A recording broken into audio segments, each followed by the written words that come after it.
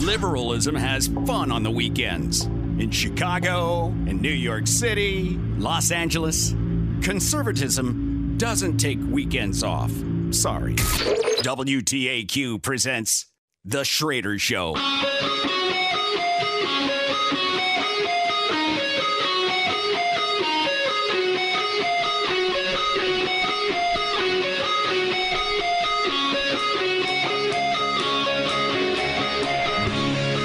Welcome back to the Schroeder Show. I am your host, Steve Schroeder. Shannon's laughing at me for doing the drums to a little Guns N' Roses. So anyway, now I want to get into what Vivek had to say.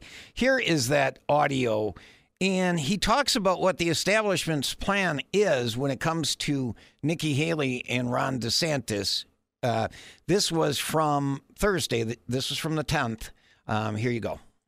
The system wants to narrow this down to a two-horse race between Donald Trump and a puppet who they can control. And it has become increasingly clear that puppet is not a Democrat. It's not even Gavin Newsom. It's Nikki Haley. It's in our own party. Well, today, one more step in that plot unfolds. Chris Christie drops out. Next up, I'm going to make a prediction. You're actually going to see Ron DeSantis join Nikki Haley's ticket. He's going to be her VP. The whole game, it's hiding in plain sight. Whatever it takes, and this system will stop at nothing. And I mean nothing, to eliminate Donald Trump from contention. It's disgusting. But the same people who have said they're not going to actually take a principled stand against Trump's removal from the ballot, Haley and DeSantis are both in that category. Do the math, people. That's next up. Ron DeSantis is after Iowa. Everybody, including Chris Christie, apparently got a phone call from Ron DeSantis. Panicked was the word that Chris Christie used. This is the way the plot's going. Ron may not know this. Ron DeSantis may not know this, but that's what his donors are going to make him do. That's what's coming next. Ron DeSantis will become Nikki's VP, whether or not Ron knows it. It's not really his choice. He's not the one in charge of that decision. And then the plot continues. We have to open our eyes and not fall into their trap. Our America First agenda cannot end. Our movement cannot end with Donald Trump when they take him out from contention. And if you think this system is going to even let this man get anywhere near the White House, we need to open our eyes. We need to do the right thing for our country. They are selling us the rope today that they're going to use to hang us tomorrow. Do not fall into the trap, people. And that's why I'm here. So I think he was great. And you know what? Shannon, I want you to jump in on this. That's how these people operate. Yeah, you know what?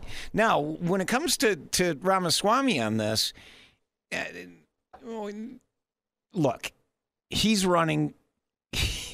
Let's not forget, he's running in the primary as well. Now, he's smart. He's positioned himself the entire time as Trump 2.0.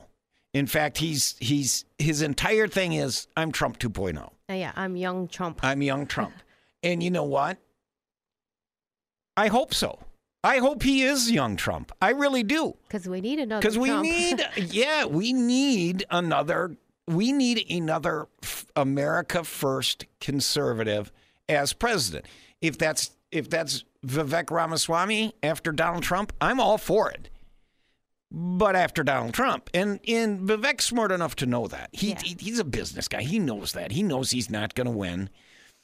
Nikki Haley knows she's not going to win. Ron DeSantis, well, they know they're not going to win fair and square. Yeah, for sure. Is it within their, would I put it past them to plot to take, for Haley and DeSantis to come together to take out Donald Trump? Certainly not. When I saw that video, I was like, wow, I never even thought of that, but possible. Well, it is, but here's the amazing part. Trump still gets over 50% of the vote, so it's like even if all of them combine, because what's DeSantis they're trying to keep him off the ballot completely. So well, I know, and that's why we're playing the soundbite, because we're not going to let that happen. And again, coming up here at the bottom of the hour, we'll have Lauren Bowman with the Public Interest Legal Foundation on to talk about their efforts to help President Trump and this illegal process that they're trying to just keep him off the ballot. Yeah, I guess we're going to really find out what DeSantis and Haley will. Again, they haven't taken a principled stance on. I mean, I think they've all said it should be decided at the ballot box, not in the courts, right? Yeah. But the one that's been, I guess, the most in defense of Donald Trump has been Vivek, right? Yeah. Well, I mean, help me out here. I mean, they have said it should be decided by voters, but they haven't pledged not to. Is there a pledge that Vivek is doing that? I don't know. I'm really asking. I'm trying to find out if there's like. He pledged to not be on. If Donald Trump isn't on the ballot, then he won't be.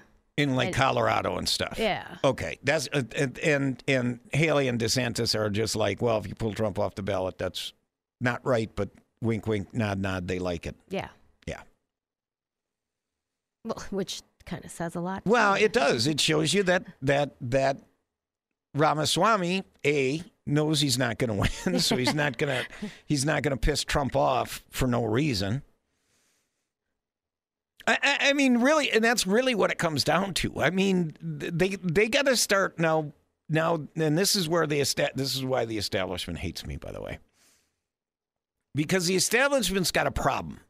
They don't want Donald Trump, but they're going to get Donald Trump. They know the country can't afford 4 more years of Joe Biden. Mm-hmm. I mean, look at the rate that we're letting illegals in.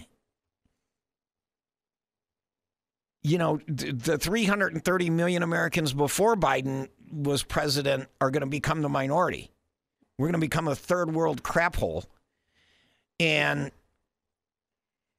it's getting there now. And just, did you see yesterday, Joe Biden he could barely walk.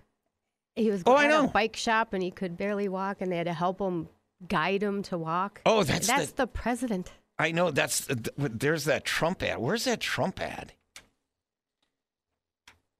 That was good. Yeah, it was a really good Trump ad that he just released, and it was, what was it? The Biden the White House retirement home. Residence of the presidents. Yeah, I think it's cut 18. I think it's cut. Go ahead and roll cut 18. It's something off of Trump. I think that's what it is. Go ahead and roll cut 18. At White House Senior Living, our residents feel right at home. Our vibrant facility offers delightful activities and outings, round-the-clock professional care, and exquisite house-made meals. Well, I've been eating everything that's put in front of me. I've been eating all Italian foods, basically. And ice cream. And ice cream, chocolate chip ice cream. White House Senior Living, where residents feel like presidents. Now, this is clearly an internet ad that could be meant for TV, too. Not the best venue to share that in radio. Okay. During the commercial, well, we'll make sure Shannon posts it to our Twitter feed at Schroeder Show. Make sure you go and like and follow us. She'll put this video up there. You got to see right, Shannon? I mean, you got to see the video. To hear the audio is pretty good, but the video showing them, helping Joe Biden get up and all of it, and you look at it and you go, yeah, the White House has become a nursing home. Yeah, I mean that was shared on Twitter yesterday, and then in the afternoon they're having to help them walk and talk. Right. It's what? Yeah. Well, and we had Tucker Carlson talk about it a couple of weeks ago, remember, with Elon Musk saying he knows for a fact that they're juicing Brandon just to get him out of bed. Yeah, he said he's seen it.